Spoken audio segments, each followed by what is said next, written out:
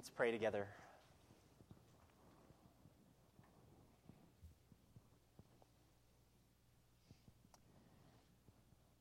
Lord God, we come before you. We recognize that you are the God of truth. There's nothing false about you. And for truth, we need go to you. And so we come this morning desiring to be molded according to your word, according to the truth. As all around us, there are an abundance of lies, deceptions, falsities. May we cling to your word. May we cling to the gospel. Help us cling to Christ. We know, even as we sung, that you will hold us fast. You are God. And it is upon your grace we stand and live and breathe. And so we do so this morning, and may you work in us. May you work in us this morning as we go to your word, the word of truth. And we pray that you will challenge us, that you will convict us, that you will even pierce us, and that we all, each of us, would go away this morning.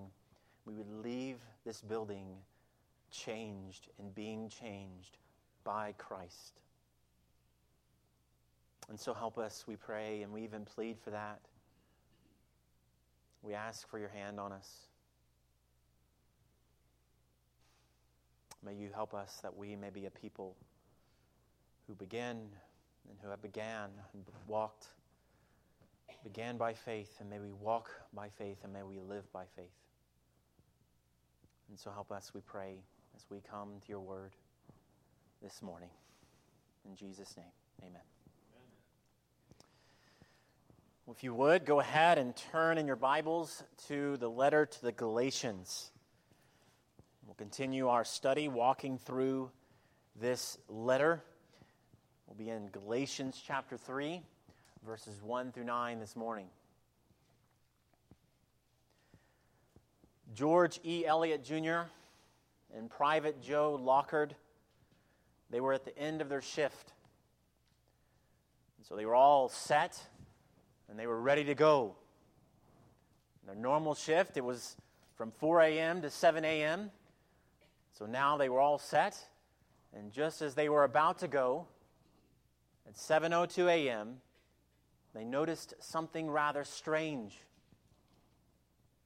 There on the new SCR-270 radar equipment came a massive blip on the radar. And obviously concerned, and even alarmed by this, Elliott called it in, and after waiting for a response, Lieutenant Kermit Tyler gave the reply. Don't worry about it. No big deal. Just go on with business as usual. And so it was that shortly after 8 a.m. on December 7th, 1941, the first wave of 183 Japanese fighter planes attacked Pearl Harbor. And when all was said and done, 2,403 people lost their lives. Well, here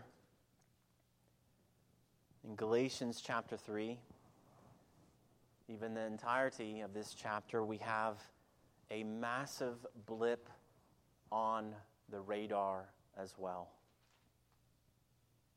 This threat is not from warplanes, but it is a threat to our very salvation, a threat to the one gospel of our Lord Jesus Christ. This threat, though, has been around for a long time. And I'm afraid that perhaps, just perhaps, we've gotten quite comfortable with it.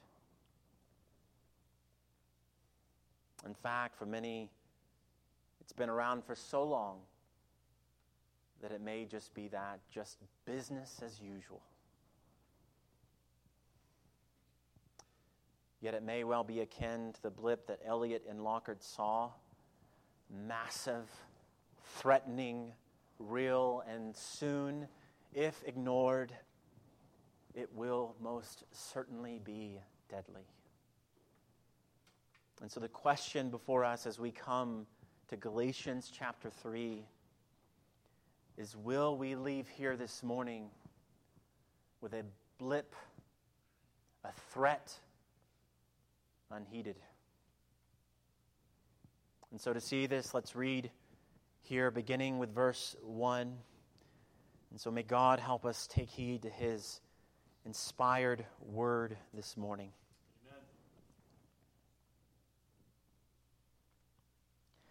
O foolish Galatians, who has bewitched you? It was before your eyes that Jesus Christ was publicly portrayed as crucified. Let me ask you only this. Did you receive the Spirit by works of the law or by hearing with faith? Are you so foolish, having begun by the Spirit? Are you now being perfected by the flesh? Did you suffer so many things in vain, if indeed it was in vain? Does He who supplies the Spirit to you and work miracles among you do so by works of the law or by hearing with faith? Just as Abraham believed God, and it was counted to him as righteousness. Amen. Know then, that is those of faith who are the sons of Abraham. And the Scripture, foreseeing that God would justify the Gentiles by faith, preached the gospel beforehand to Abraham, saying, in you shall all the nations be blessed. So then, those who are of faith are blessed along with Abraham, the man of faith. Amen. So far, as we have been reading and studying this letter to the Galatians, I wonder what kind of image that you have so far of this letter. You know, Paul, he hasn't, and he certainly hasn't pulled any punches, right? I mean, not at all. And the truth is, he's not going to stop at this point, at this juncture in Galatians chapter 3. Yet as we continue, though, Paul, he's going to be doing something. He's going to be digging down very, very deep. And he's going to be making some very careful, well thought out arguments. And if we are not careful, we might get the wrong idea about what is going on here. I think perhaps we need to see a warning among the churches like today, where we certainly hear, love God with all your heart and with all your soul and with all your strength. But we forget to love God with all of our minds. We just become sentimentalists, all emotion. Move me in the service. And if I am not moved emotionally, it was nothing. And so I would ask us to consider, are we loving God with all of our hearts, with all of our minds, with all of our souls, and with all of our strength? Because this morning and in the rest of Galatians even, it will require of you just that, to love God with all your mind for His glory. And so I urge you, as Paul, he digs down deep, you don't just say, just give me sentiments. Move my affections and my emotions only, period. And so warning to you, may that not be us.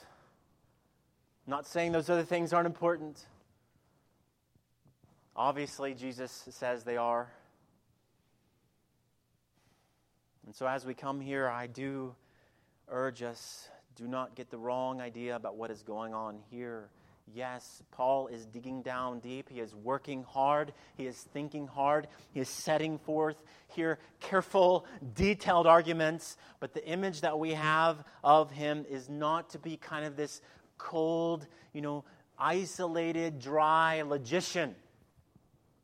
Just all propositions and premises, and conclusions, all logic. Well, that's not what he's doing. He will require of you to think hard, but he is not just kind of dryly going about this. He is making an argument. Yes. But it might be better if you thought of him as a man waging war. He's on a battlefield knowing that lives are at stake. The gospel is at stake, and he must wage war against every argument and lofty opinion raised against the knowledge of God. So here he is, waging war, fighting for you.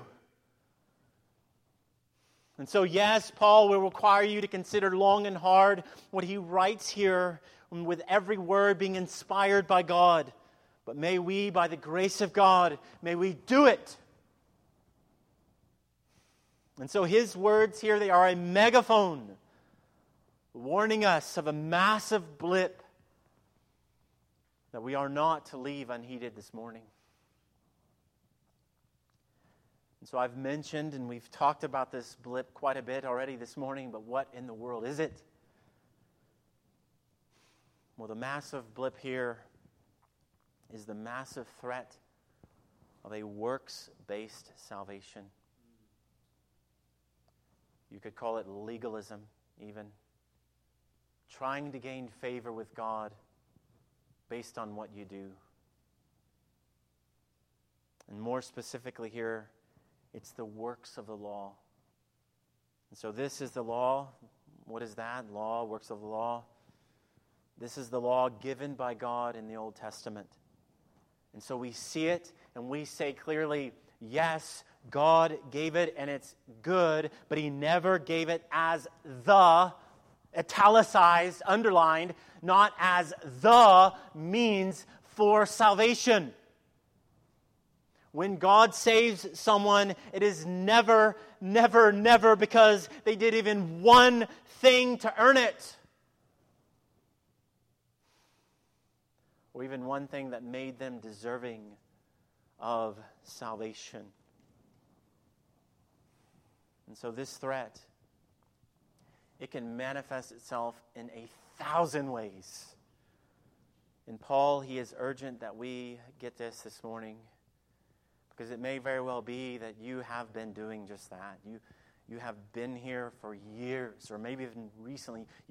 You said you came to him, but you came and you come to church, you read your Bible, you go to Sunday school and all that stuff, and you're just behind it all. You're just saying, man, I hope that God sees all these things, and in the end, hopefully it's enough for him to accept me. And so we need to hear Paul this morning, and if his words are left unheeded, it's not a house that you'll be giving up. It's not a car that you're going to be giving up. It's not your job that you're going to be giving up. It is your very soul. And so in Galatians chapter 2, verses 15 through 21, we looked at that. Last week, Paul, he declared the central theme of Galatians: justification by faith alone. Amen. And so now he picks this up and he turns it onto the Galatians. So in contrast to the law and perfection through the law, in contrast to that, we received the Spirit by hearing through faith in Christ. And so he turns then from addressing Peter in chapter 2, verses 11 through 21, to specifically and boldly addressing the Galatians here. And so he starts off rather delicately, doesn't he? Right? Oh, foolish Galatians! Yeah, how would you like to wake up to that in the morning? Wow. Not delicate at all. he's not talking here about their level of intelligence. He's condemning their actions, and he's saying that they have been fooled. And they were acting bewitched, as though they were under someone's spell, as though they were losing sight of reality. And so as he says there in verse 1, he had plainly preached Christ to them. He had made the gospel and what Christ had done on the cross abundantly clear to them. And they had received it. You had heard these things. You had received these things. The one and only gospel, justification by Christ and Christ alone. And they had received all of it. And yet, having begun with Christ and Christ alone, now they are adding here the works of the law and circumcision as though without those things, they're not going to make it. They won't finally and fully be saved unless they keep the Old Testament law, unless they are circumcised. And so here we see a slew then of Paul's questions for them. And so from verses 2 through 5, he asks them rhetorical question after rhetorical question. And so rhetorical questions, each one, it has an implied answer. And so he asks then, who has bewitched them? Because they have been bewitched. They have been fooled. And so each one of these questions, he does that. And so verse 2, indeed, they did not receive the Spirit by works of the law, but by hearing with faith. And then verse 3, they are acting foolish. They did begin by the Spirit, but now they're acting like they can go on in the Christian life living by the flesh. Verse 4, they did suffer for Christ.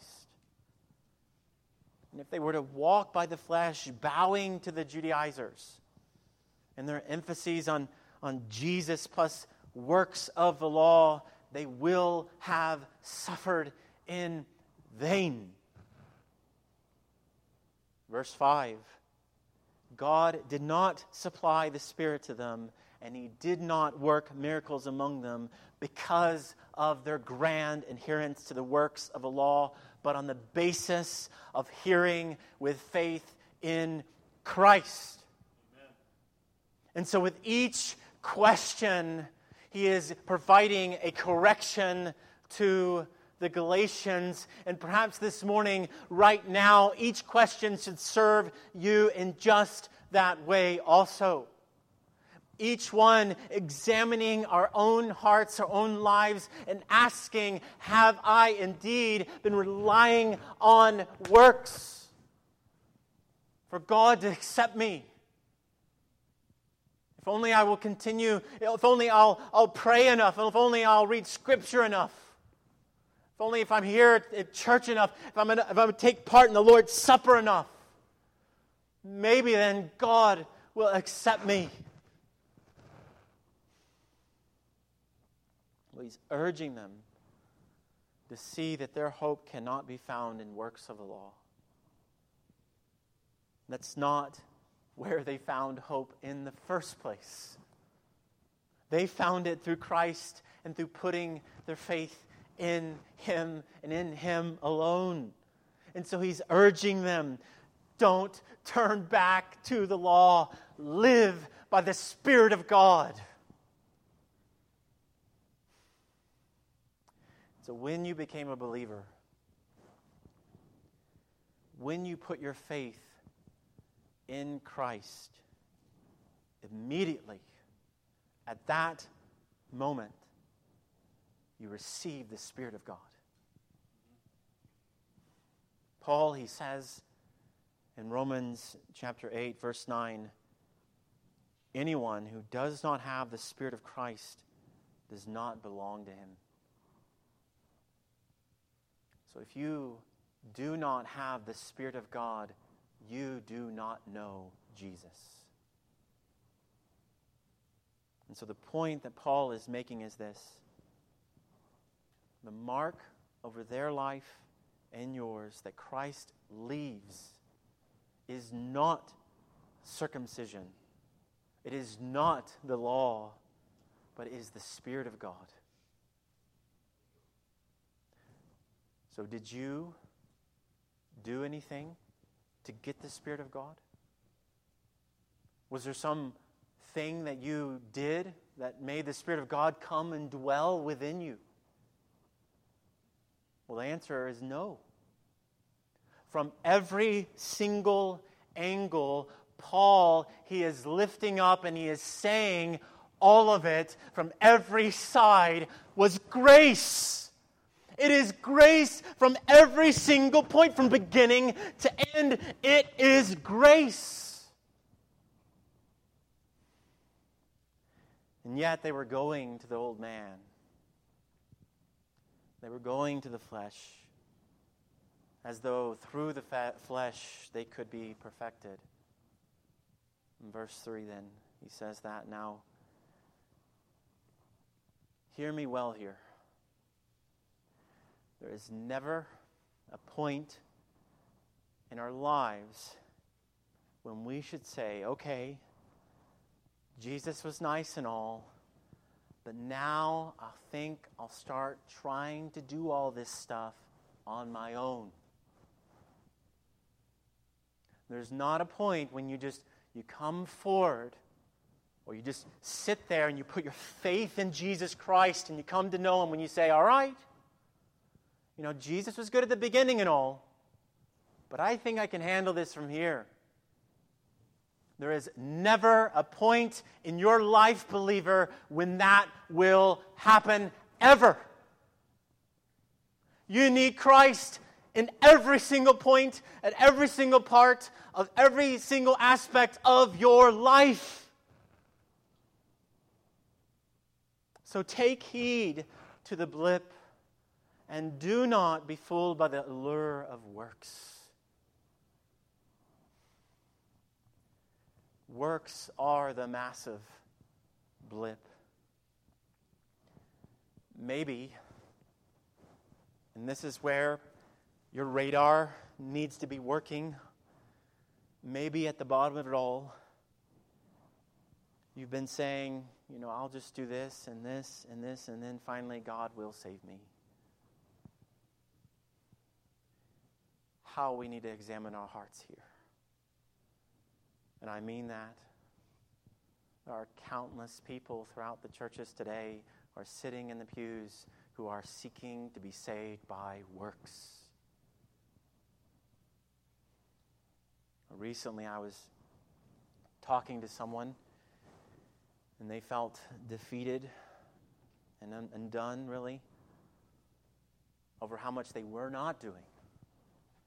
And so they asked me, how could God ever accept me? I'm not praying. I'm not going to church. I sin. I mess up. I make mistakes. God isn't happy with me. And so if I start doing those things and I start, praying and I start going to church, I hope that God then will accept me. Well, friend, now those things are good. Praying, going to church, reading the Word of God. But if that is you this morning, listen, it is none of those things. God does not receive you because you pray, because you go to church, because you've been checking boxes, because you've been serving the church for 20 years, 30 years, 40 years, 50 years, because you're part of a committee or not part of a committee, or you're on the prayer team or whatever it is. It is only Christ. Amen. Either you are living by your own efforts or you are living by faith in Christ. And the end of the one is death, and the end of the other is life forever. So instead of that, instead of works, see that from the beginning to the end, it is Christ. It is Christ. Living by the Spirit of God, it is not fueled by you. It is fueled by faith in Christ. If you get that, that will transform your life. And that one point right there may identify that you have been living by works. Because you said, well, in order for me to live by the Spirit of God, I've got to do these things. But no. Paul is saying from beginning, in the middle, until the very end, you live by faith in Christ. So you want to live by the Spirit of God. You walk by faith in Christ. Amen. It's not through works of a law, a list of rules, and your own self-made efforts. It's not through the bankrupt system of our world, which do not get it wrong. They are living by works. It is living a life of faith in Christ. Now, in hearing all that, our reaction isn't to be like, all right, I could do anything I want. It's just faith in Jesus. I'm going to go and just be free and frolic in the land. Forget church, forget the Bible, forget prayer. I'm just going to have faith in Jesus. Well, the problem with that is that if the Spirit of God is in you, if you're living by faith in Christ, you will be doing and seeking to do those things.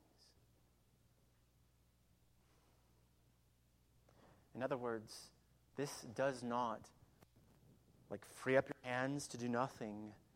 It frees up your hands to do everything for His glory. Faith in Christ fuels Spirit-empowered obedience to the glory of God. That's verse 5. The Spirit was at work among them, doing miracles among them, not because they're like, man, look what I'm doing. The Spirit was working because they were what? Looking to Christ by faith. And this is why Paul,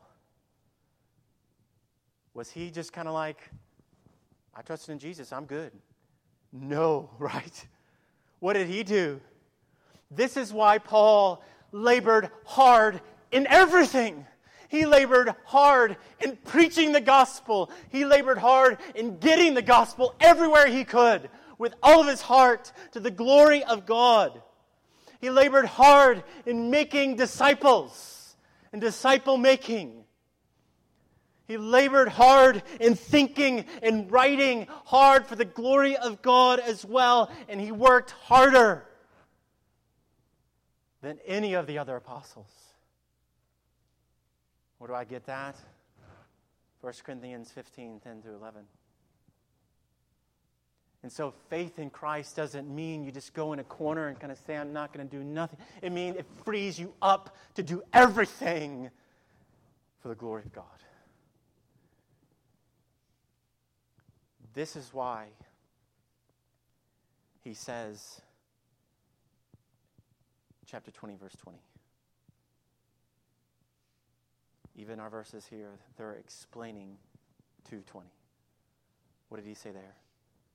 In the life I now live in the flesh, I live by faith in the Son of God who loved me and gave himself for me. And it did not lead to inaction. And so my question then, for our church and for all churches, saints, where's your faith? If it leads to action, where is our faith in Christ? He's not merely giving off propositions here, is he? He is thinking hard, you see that? But these are words for your life from beginning to end. A life lived and empowered by faith in Christ. Justification, sanctification, everything. Amen. I look to you, Jesus. By faith, this mountain will be moved. We just sang. So whether you are here and you're an engineer, you're a teacher, auto mechanic, or college student, God is calling you to live by faith in Christ, present tense, forever. And so if you think of Christianity as, I came forward, I made a profession, and that was it. I began there, it kind of ended there too. Then you really need to ask whether you know Christ at all. Because the believer, like Paul, the life I now live in the flesh, I live by faith in the Son of God forever. He is mine and I am His. Amen. And so I live and breathe and raise my children and seek to love my spouse and seek to work and do all I do, working harder than anyone at my workplace for His glory. Whether anyone recognizes it or not, I am seeking to please Him. It's why I share the gospel, why I talk to someone. Yes, I don't have all the answers, but I will speak and share Christ. Because the life I now live, I live by faith in the Son of God. And so to magnify then the vital, life-encompassing nature of faith in Christ all the more, and to magnify that aspect, faith and righteousness. Next, Paul makes clear that we are sons of Abraham through faith in Christ. And so to show this, Paul, he takes us back a bit. He takes us back to our Old Testaments, and he takes us back to the man of faith, Abraham. Now at this point, you're right to ask, why are you bringing Abraham into the mix? What does he have to do with all this? Well, this is part of Paul's careful argument here. The Judaizers, they are making much of the law. They're making much of circumcision. And they're making much of Moses. And so Paul, he takes the Galatians back, and he's taking you and I back also to make a vital point that in both the Old Testament and the New Testament, salvation has always been by faith. Amen. Always. There has never been a point where it's kind of like, all right, pause, live by works, then come back to faith. No, it has always been by faith. And so to show this, he quotes from two passages here. Genesis 15:6 and verse 6 here. And Genesis 12:3 and verse 8 here. So in Genesis 15:6, which Renee read a moment ago, what was going on? Well, they were childless, Abraham and Sarah, and so God told Abraham to look up into the night sky and to count the stars. So shall your offspring be. Wow. Right? That's not a small promise, And so how did Abraham respond? Did he go and all right, let me go get a tablet of stone real quick, and then you tell me all the things I need to do to get that promise? Is that what he did? No, did he go and all right, I'll go get a knife. I got to get ready for circumcision. No, not to be TPA or too much detail there, but yeah, did he do that? No. It says there in Genesis chapter 15, verse 6, and he believed the Lord, and he counted it to him as righteousness. Amen. By faith, Abraham was justified. Amen, Lord. He did not do anything. By faith, he trusted God. He heard God's word, and he believed. Amen. Period. And so all this, even before circumcision, was given in Genesis chapter 17. All this before the law was given through Moses. And so we see then that the gospel was preached to Abraham beforehand, or the gospel was preached beforehand to Abraham.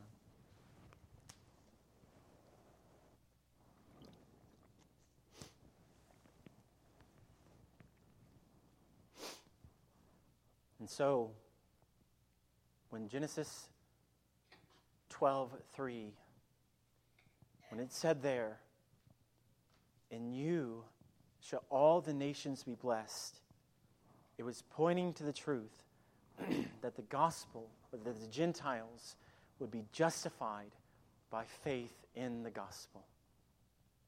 It was saying that both then and now, the only way to know God has always been by faith. And now, anyone, Jew or Gentile, who puts their faith in Jesus Christ is a son of Abraham. Amen. Incredible. You are a son of Abraham. All the way back, Genesis 12, Genesis 15, you are a son of Abraham through faith in Jesus Christ. Praise the Lord. Incredible.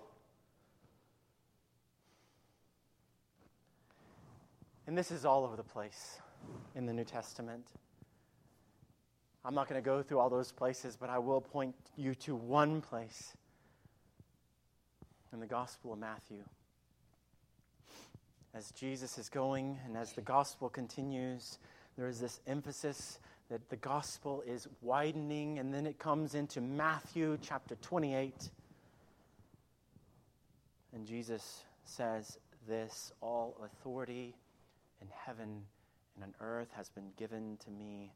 Go, therefore, and make disciples of all nations." Genesis 12. Genesis 15. Go out and make sons of Abraham and fulfill my word. Amen. So this gospel is not for Jews alone, not for Gentiles alone, not for Alabamans alone, not for Americans alone, but it is for the nations. Anyone who puts their faith in him is a son of Abraham. And so, be blessed through Christ by faith. Be blessed through Christ by faith. So if you are in Christ, friends, you are blessed like Abraham. Not like the prosperity gospels are saying.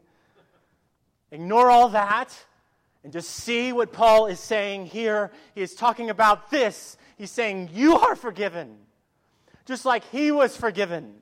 You are counted righteous, just like he was counted righteous. You are a child of God forever. And so see then, and it is not through works of the law, but through faith in Christ that we are justified and we are sons of Abraham. And so this morning, it may be that you have found that this blip has evaded your radar for far too long. Perhaps this morning you are seeing that all those years, all the things you've done have just been works, not faith in Christ.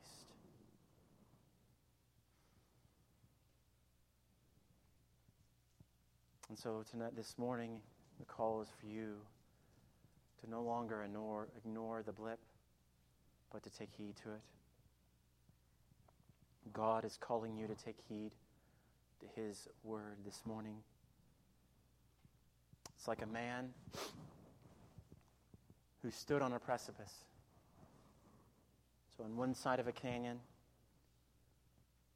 and as he looked out, there on the other side was Christ. And Jesus, He calls out to him, come on over. Trust me. I'll get you safely across. Put your faith in me and nothing else. Throw away those broken tools, those useless supplies, and those stained efforts. And let me be your life, be your Savior, be your treasure.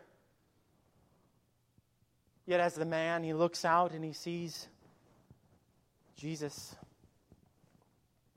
He also looks down. And he sees all these things. And he says to himself, oh no, it's too far down. If I step out, I will surely die. Instead, I think I know what I'm going to do.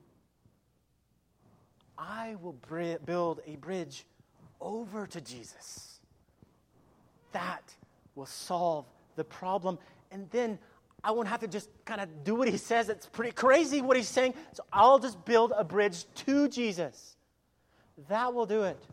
So let me gather all my tools. Let me gather all my supplies. And let me gather all my efforts. And I will build it. And so he gets to work. And as he works, he finds that his tools aren't working. He finds that his supplies, they're useless. And he finds that his efforts, they are inadequate. And years go by, and he will not give up. And as he does all these things, the gulf only becomes wider. And so Christ, he calls out again, friend, your days are getting short. The hour is drawing near. Will you not trust me? Believe my word. Believe in me. I am the way and the truth and the life. No one comes to the Father except through me. All of your tools, supplies, and efforts are useless. Yet here I am, ready to give you life. I died, I was buried, I rose again from the dead for you to save sinners. Will you not leave all of that forever and simply look to and trust in me?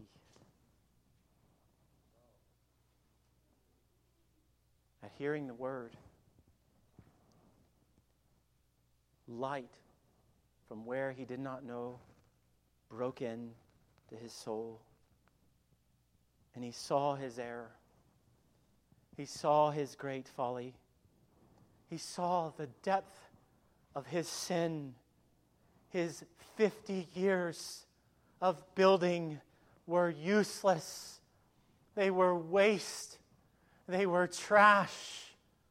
His 50 years of trying to get to God through church, through prayer, through reading the Word, through New Age spirituality, through religion, through Hinduism, were useless. All along, all he needed was Christ and Him crucified. Amen. And so no longer dead, but alive in Christ, the man threw off all of his tools, and he threw off all of his supplies, and he threw off all of his efforts, and he ran across that canyon with his eyes on Christ and Christ alone. Amen. All the while, in the midst of all of his efforts, he had not seen that Christ was the very bridge that he needed. The cross of Christ formed the bridge. His own tools, his own supplies, and his own efforts never could. Christ had borne what the man never could.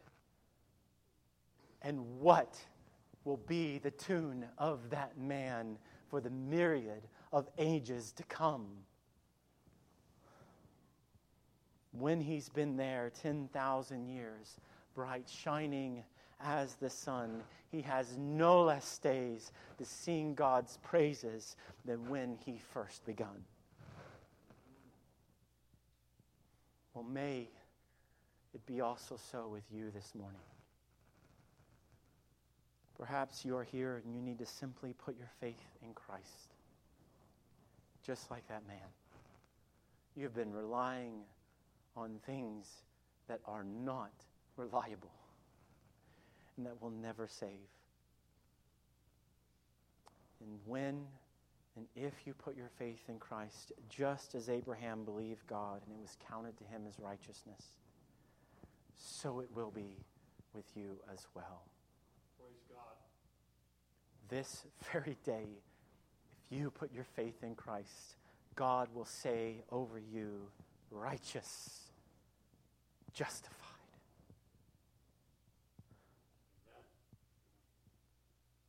So may you, and may we live a life by faith in Christ. Let's pray.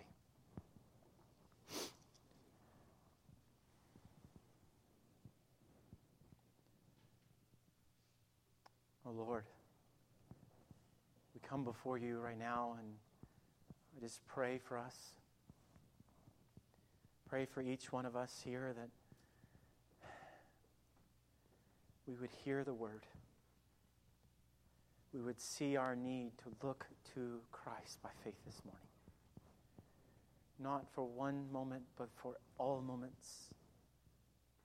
Perhaps there are some here who have been drowning. They have found that their life is filled with apathy and dreariness, dread, fear, perhaps even a deadness. We would be right to ask ourselves, are we presently looking to Christ by faith? Or if there are those here who have not trusted in Christ this morning, I pray that they would put their faith in Christ even now.